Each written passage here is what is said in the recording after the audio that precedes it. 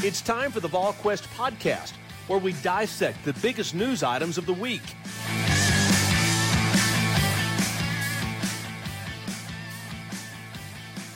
Good Tuesday, everyone. Welcome to the VolQuest.com podcast presented by our friends at Smoky Mountain Organics, East Tennessee's most trusted health and wellness store, focusing on natural products and organic remedies for a variety of ailments. That is Smoky Mountain Organics. 4 locations to serve you in East Tennessee, 3 in Sevier County, the location in Knoxville on Kingston Pike, just across from Trader Joe's. And, of course, you can shop online at SmokyMountainOrganics.com. With Rob Lewis and Austin Price, I'm Brent Hubbs. Glad to have you along with us on this Tuesday installment of the VolQuest.com podcast. Let's start with some basketball where I guess, Rob, the best way to say this week is opportunity week for the Tennessee basketball team. Is that how you described this week? I mean, last week was better take care of business, even though Mississippi State was on the road.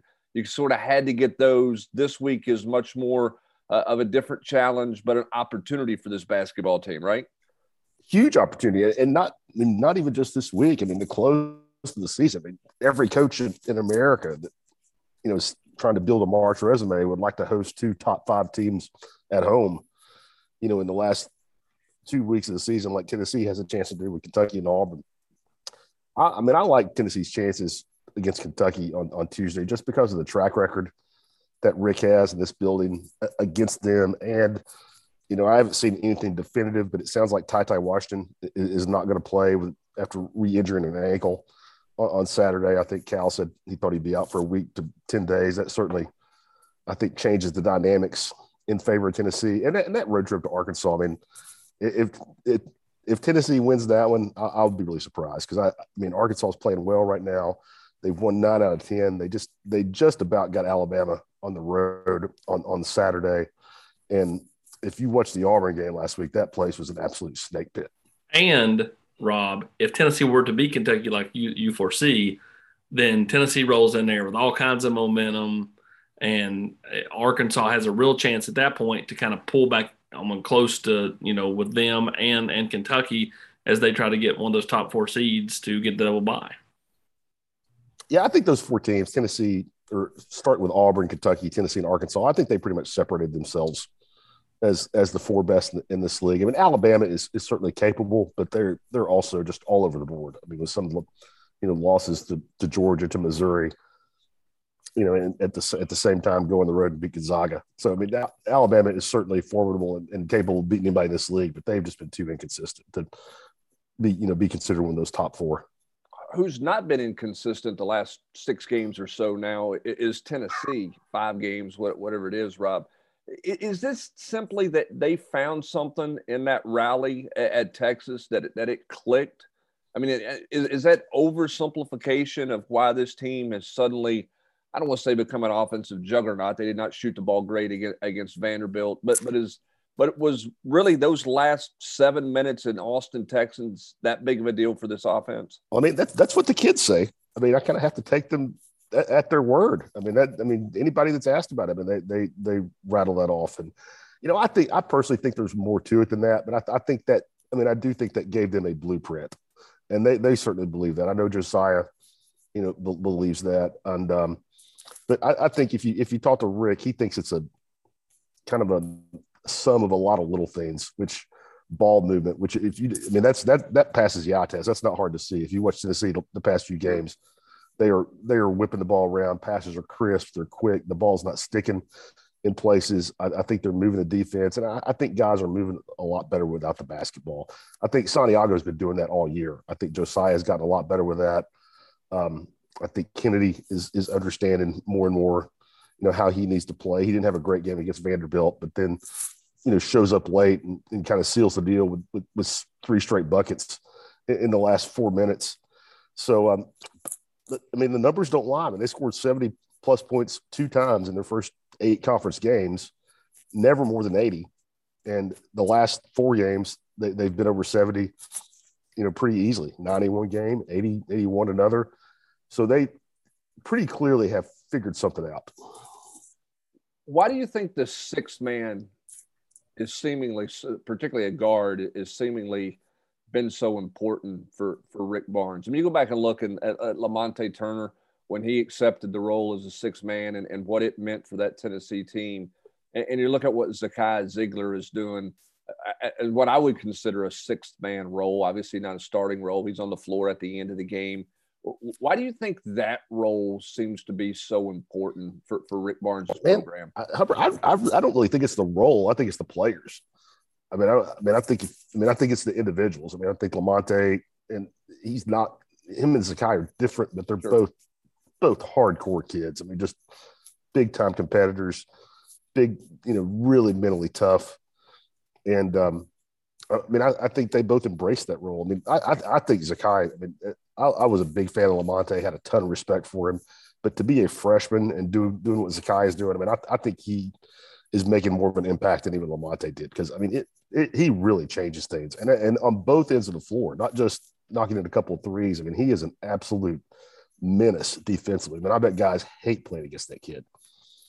In any sport that you've covered, and Rob, you've covered Tennessee for a long time. Austin, you have as well. Zakai Ziegler is the best story since what? Who? Given the history that we know now, right? We had the podcast with him on Monday. Everybody's aware of his story. Late ad, you find somebody late, overcoming a lot of odds. Best story you've covered since who? Grant Williams is a pretty good one. He chose Tennessee over Yale. He grew up in the heart of ACC country in Charlotte and didn't have a single ACC offer. Ends up being a two-time conference player of the year and a first-round draft pick. So I'd go back to that. What's that, 6 years? From a basketball standpoint, like two guys that arrived at January that you didn't expect to have an impact, and those teams didn't go very far, but Jarnell Stokes had an impact on that team arriving in January from Memphis. And then Vescovi did the same thing a couple of years ago, just when Tennessee needed something. That team ended up, that season got cut short by COVID. So it's not the same, but just the fact that, when you're sitting there, when the calendar rolled to July, you never thought anything about this kid. And yet here we are, half a year later, and he is, just as important to Tennessee's success as Kennedy Chandler or Vescovi or anybody else. and kind of has that, that kind of fan favorite feel to him. But, he and, you guys are comparing him to Lamonte. Both of those guys can score and brought a certain level of swagger to the floor. I think that's the thing is, you have to be a scorer or you have to have some swagger. Like, Jamal Crawford, when he was that sixth man in the NBA for all those years, he could score the basketball. Lamonte and Zakai have a certain swagger to me when they enter the game. There's a certain self-belief with both those kids that not every kid has. So I think to play in that role, you've got to play a certain way. I don't think just anybody can do that six-man role and have success. No, you have to certainly accept it, and you have to certainly, buy into it. And obviously, Zakai Ziegler has done that. If you're talking across all sports, his story it's a little bit of an Inky Johnson type story from the standpoint he's undersized. The standpoint of his background, growing up is not the easiest background, and immediate commands attention from his teammates. Immediately has gotten their respect out of the gates, and I think it's a great story, and I think what he's done is unbelievable. Rob, it's been a long time since somebody shot over 50% from the 3-point line for 3 straight weeks, and that's essentially what Zakai has done for the last 6 games. I think he's 56% or something like that from the 3-point arc. Yet it never feels like he takes a bunch of bad shots. I don't think he takes hardly any bad shots. Very, very rarely. He doesn't force anything. You've seen, and I think he's a perfect example of being the beneficiary of the way Tennessee is moving the basketball, because I think so many of his come, after the ball has been on both sides of the floor, the defensive move, maybe somebody has driven in, maybe it's off an offensive rebound, but he doesn't take very many contested or forced shots at all. Does anybody on this team, Rob, take bad shots? Because I think a year ago you would have said Victor Bailey because he just would volume shoot. But you look at, Kennedy Chandler doesn't probably shoot enough for the quality shooter that he is. Zakai, you just mentioned. Vescovi, I don't think he takes bad shots, and he needs to, shoot as much as he can. And especially with the way Josiah has played lately, not being so dependent on the three and driving. I mean, are they at a point where now, like, you feel like they are a team that they're all taking quality shots? There's not anybody volume shooting. Yeah, I think for the most part, I think that's really accurate. And ironically, I would probably say Josiah probably took a few bad ones on Saturday, but they're the ones that we've been begging for him to take, where he did drive it into the paint. And, and I thought he took a couple, mid-range after he put the ball on the floor where he did kind of force it. But, I wouldn't quibble with that, because, again, everybody has been begging him to put it on the floor and get into the paint and take, be aggressive like that. But no, I think that's one of this team's strengths is shot selection. But I also, and I'm not the only person that said this, I know Rick said it, sometimes I think, and they've been better about it these last 4 games, but sometimes I think when they get in those ruts, I think they're hunting for perfect shots instead of taking pretty good shots early in the shot clock, and they end up putting their backs against the wall and getting in a bad spot late in the clock. Rob, has it taken this team longer to get a gel or get a chemistry and a rhythm on offense because the bench has been deeper all year long compared to what Rick normally plays? I mean, I don't know that for sure, but I think so. I mean, don't you, Hubbard? I mean, he played 11 guys in the first half on Saturday, which I still think is too much. I mean, he wants to reward Victor Bailey, and I respect Rick for that, because Bailey is such a hard worker, such a good teammate. But, I mean, I don't know that he's really earning minutes right now. And, I mean, back in November, I would have thought Justin Powell was destined to play a big, big role on this team, but he just hasn't. I mean, Rick's going to continue to play him. I mean, that much is apparent. But he's essentially just stopped looking for a shot, to me. And Frank, the 2 young kids, Hatfield and Adu, I would have played him more. I don't understand why Rick only played Jonas 4 minutes on Saturday. I thought he was pretty productive in the first half, and then didn't get back in the game. And Huntley Hatfield is just, I mean, he's just like a baby giraffe on ice right now. I mean, you can tell. I mean, you can see the pieces, but he's just not put it together yet. But I believe that if Tennessee's going to do anything in March, if they're going to make it to the second weekend, those guys are going to have to do something. And those guys will be challenged Tuesday night against Kentucky. Oh, big time challenge here. John Fulkerson has played better, in spurts the last couple of ball games. But Rob, I mean, in the post, this one's going to be challenging for Tennessee. I mean, you could see Oscar Tshiebwe coming in and having 29 and 20. That wouldn't surprise me if he does that. And I've talked about it, written about it. Tennessee's undefeated in SEC play when they out-rebound the competition, and they've only won 1 game when they lost the battle of the boards, and that was at Mississippi State when they shot 61% from the field in the second half, which covers up a lot of mistakes. And they may have to shoot that way. They may have to do to Kentucky what Kentucky did to them as far as shooting Tuesday. Yeah, I mean, it's oversimplified, but I mean, Tennessee can't get beat up on the boards. They can't. Vanderbilt's not the most physical or biggest team in the league, but Tennessee crushed them on the glass on Saturday. Tennessee had 17 second chance points, and I don't know that they're going to be capable of getting 17 against Kentucky, but they can't let Kentucky get 15, 16, 17 second chance points on them. How much better, for all the talk of Tennessee's offense and its improvement there, do you feel like Tennessee's a better defensive team playing Kentucky this next time than they were? I mean, their defense was good when they went up there. Kentucky shot it well, but Tennessee gave up a lot of drives to the basket. How much better is Tennessee defensively from that game? I think they miss Olivier in this game. The young kids, I don't think they're ready for the level of physicality. Maybe they prove me wrong. I mean, maybe Huntley Hatfield and Adu, go in there and mix it up and hold their own. But I think you're really going to miss Olivier in this matchup. Well, he knows how tough it is, and he knows exactly how you're going to have to bring it in a game like this. And I don't think the 2 youngsters do. Yeah, foul trouble will be key, particularly in the backcourt. Tennessee's got to be smart. Vescovi cannot get in foul trouble like he was the other night. That 4th foul at midcourt was you can't make that play there and put yourself in that situation to get that call. So that's going to be key. We know Thompson Bowling Arena is going to be rocking with a sellout crowd as Kentucky comes to town. We'll see if Tennessee's good play on the offensive end can continue against a good Kentucky team that might be shorthanded. We'll see exactly what Kentucky's roster looks like coming up later tonight. We'll have full coverage of Tennessee and Kentucky, obviously throughout today and tonight with the Wildcats in town. Let's flip it right quick, Austin, to a couple of football things. Josh Heupel, his staff back in the office. This is all about getting ready for spring practice. This is all about a self-scout. It's all about figuring out what you need to do better. I mean, that's really the investment. There's certainly recruiting stuff going on, but a lot of this investment right now is all about self-scouting, isn't it? Well, yeah. I mean, you're working on your plan for spring.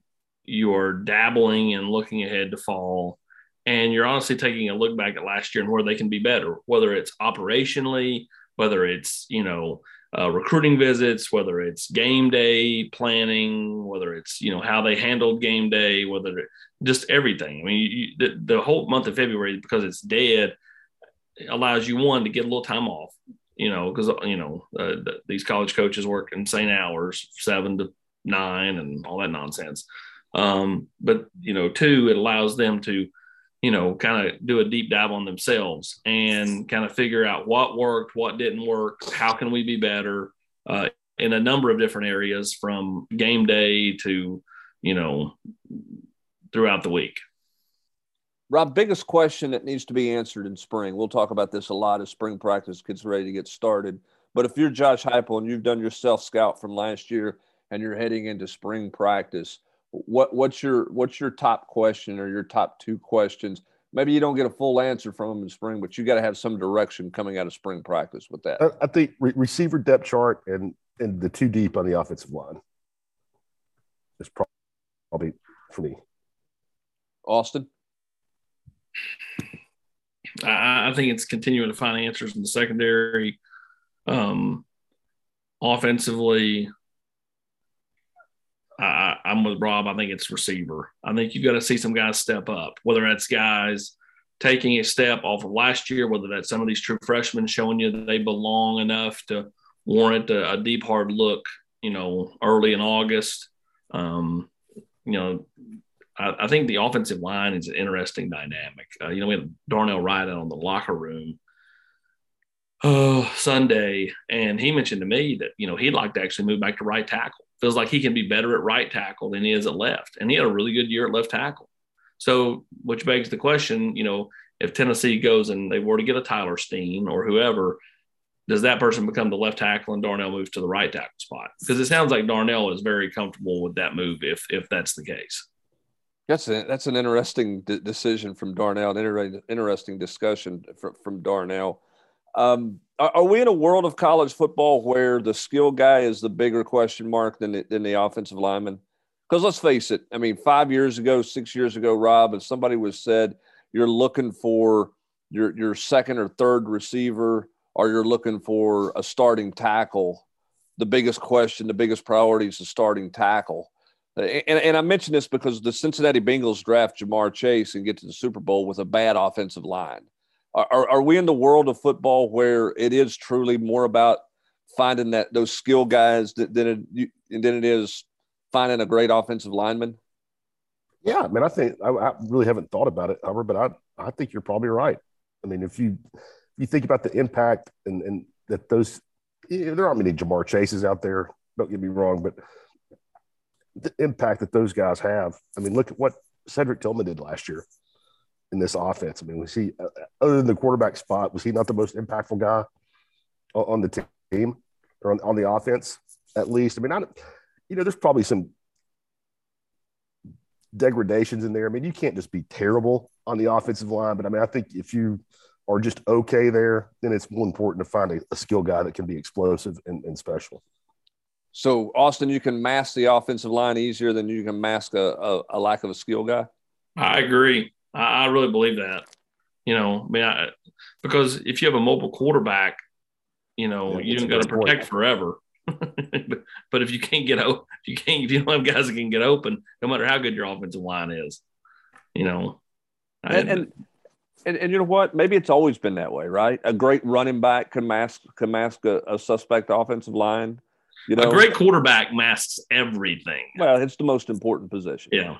I mean, it's you don't win at any level without good quarterback play. Nobody's. I mean, the Bengals advanced out of the second round of the playoffs to go play the Chiefs because the Titans got poor quarterback play. That's the reason. That's the reason the Bengals advanced, is because the quarterback play for the Titans wasn't good enough to advance. So yeah, I mean, like look at Georgia. Everybody talks about Georgia's defense, but like Stetson Bennett was really good. I mean, is he as talented a quarterback as there in college football? No, but like when you don't make mistakes, you get the ball out on time, and you're smart, and you throw it well enough, you know, that's good enough, you know, and there's enough of a help along the offensive line at Georgia and enough of a help at the running game at Georgia to where you don't have to be, you know, a 10 out of 10 at quarterback, you know, and Stetson Bennett didn't have to be 10 out of 10 at quarterback. No, and again, when he had to make a play, he made a play, and that's what the quarterback position is certainly all about. So Tennessee self-scouting, Tennessee working out in their off-season program. We'll continue to have notes on that in the war room. We'll continue to give you tidbits about those guys along the way, as we've done. On the recruiting front, Austin, it's all about continuing to look at the transfer portal. That Tennessee has been out offering a few kids as well, as their board seems to grow in not surprising, you know, at this time of year. But it's just maintaining kind of your relationships and where you are till you can get back out on the road, or they can get to your campus in March, right? Correct. I mean, that first weekend in March is going to be big. You know, Tennessee's hoping to get Tyler Steen here then from a transfer portal standpoint. Tennessee would love to get that kid. You know, there's no two ands and ifs and buts about it. I mean, it's a position where Tennessee could use some help. You know, Tennessee's going to, you know, have several really good quality players here that first weekend in March for their junior day.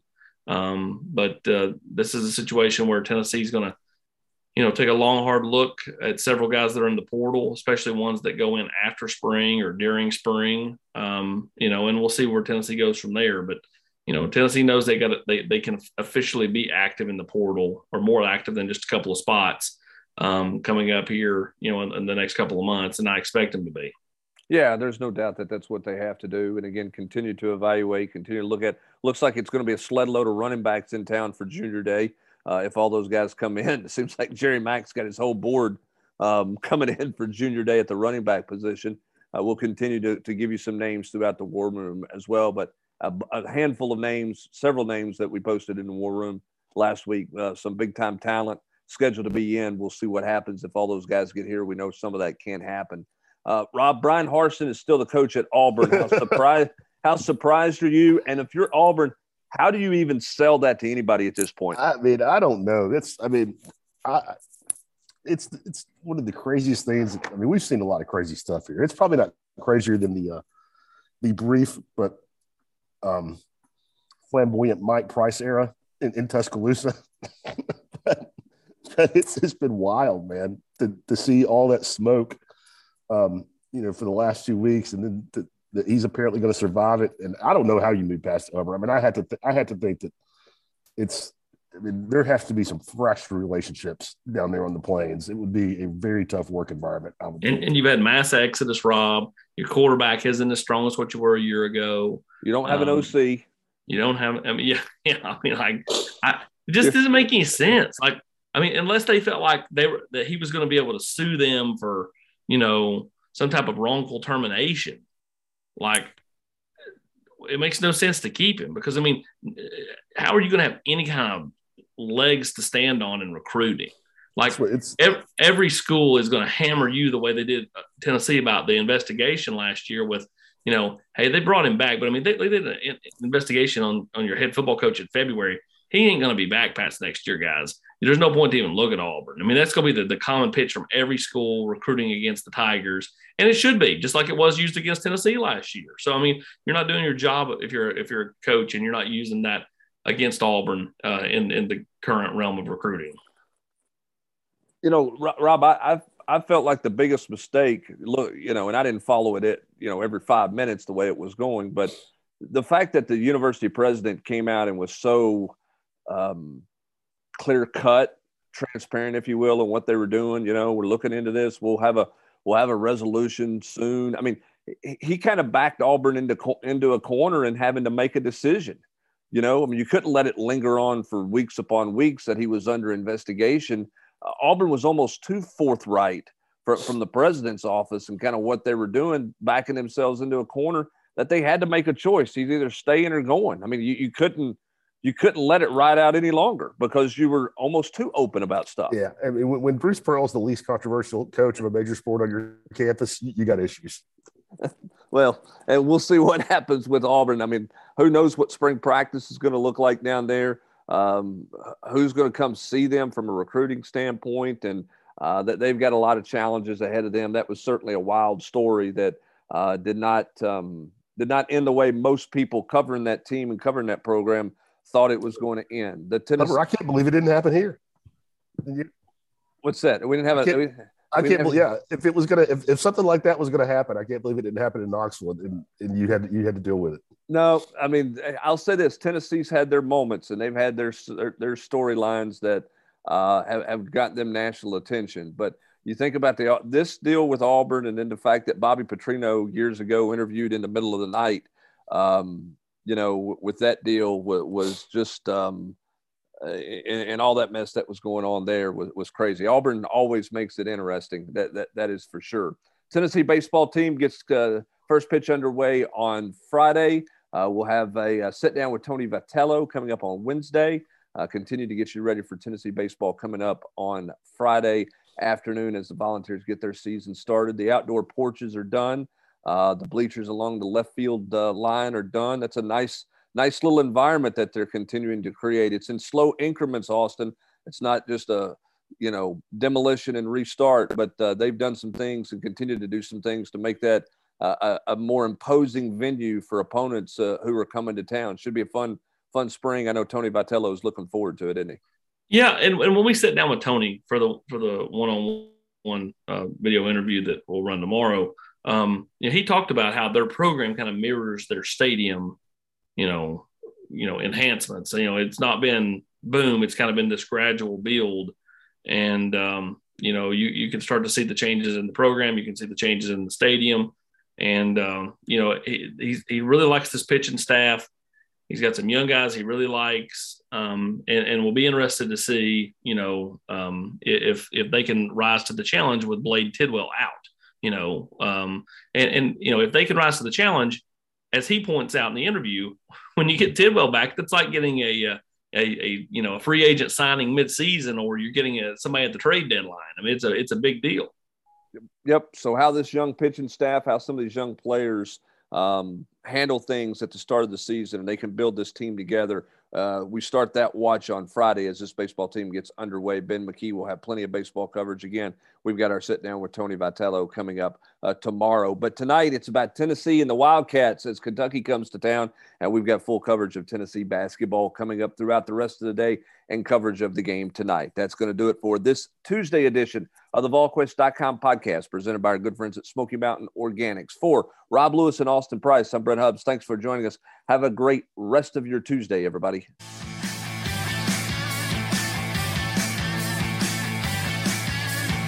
You've been listening to the VolQuest podcast every week here on VolQuest.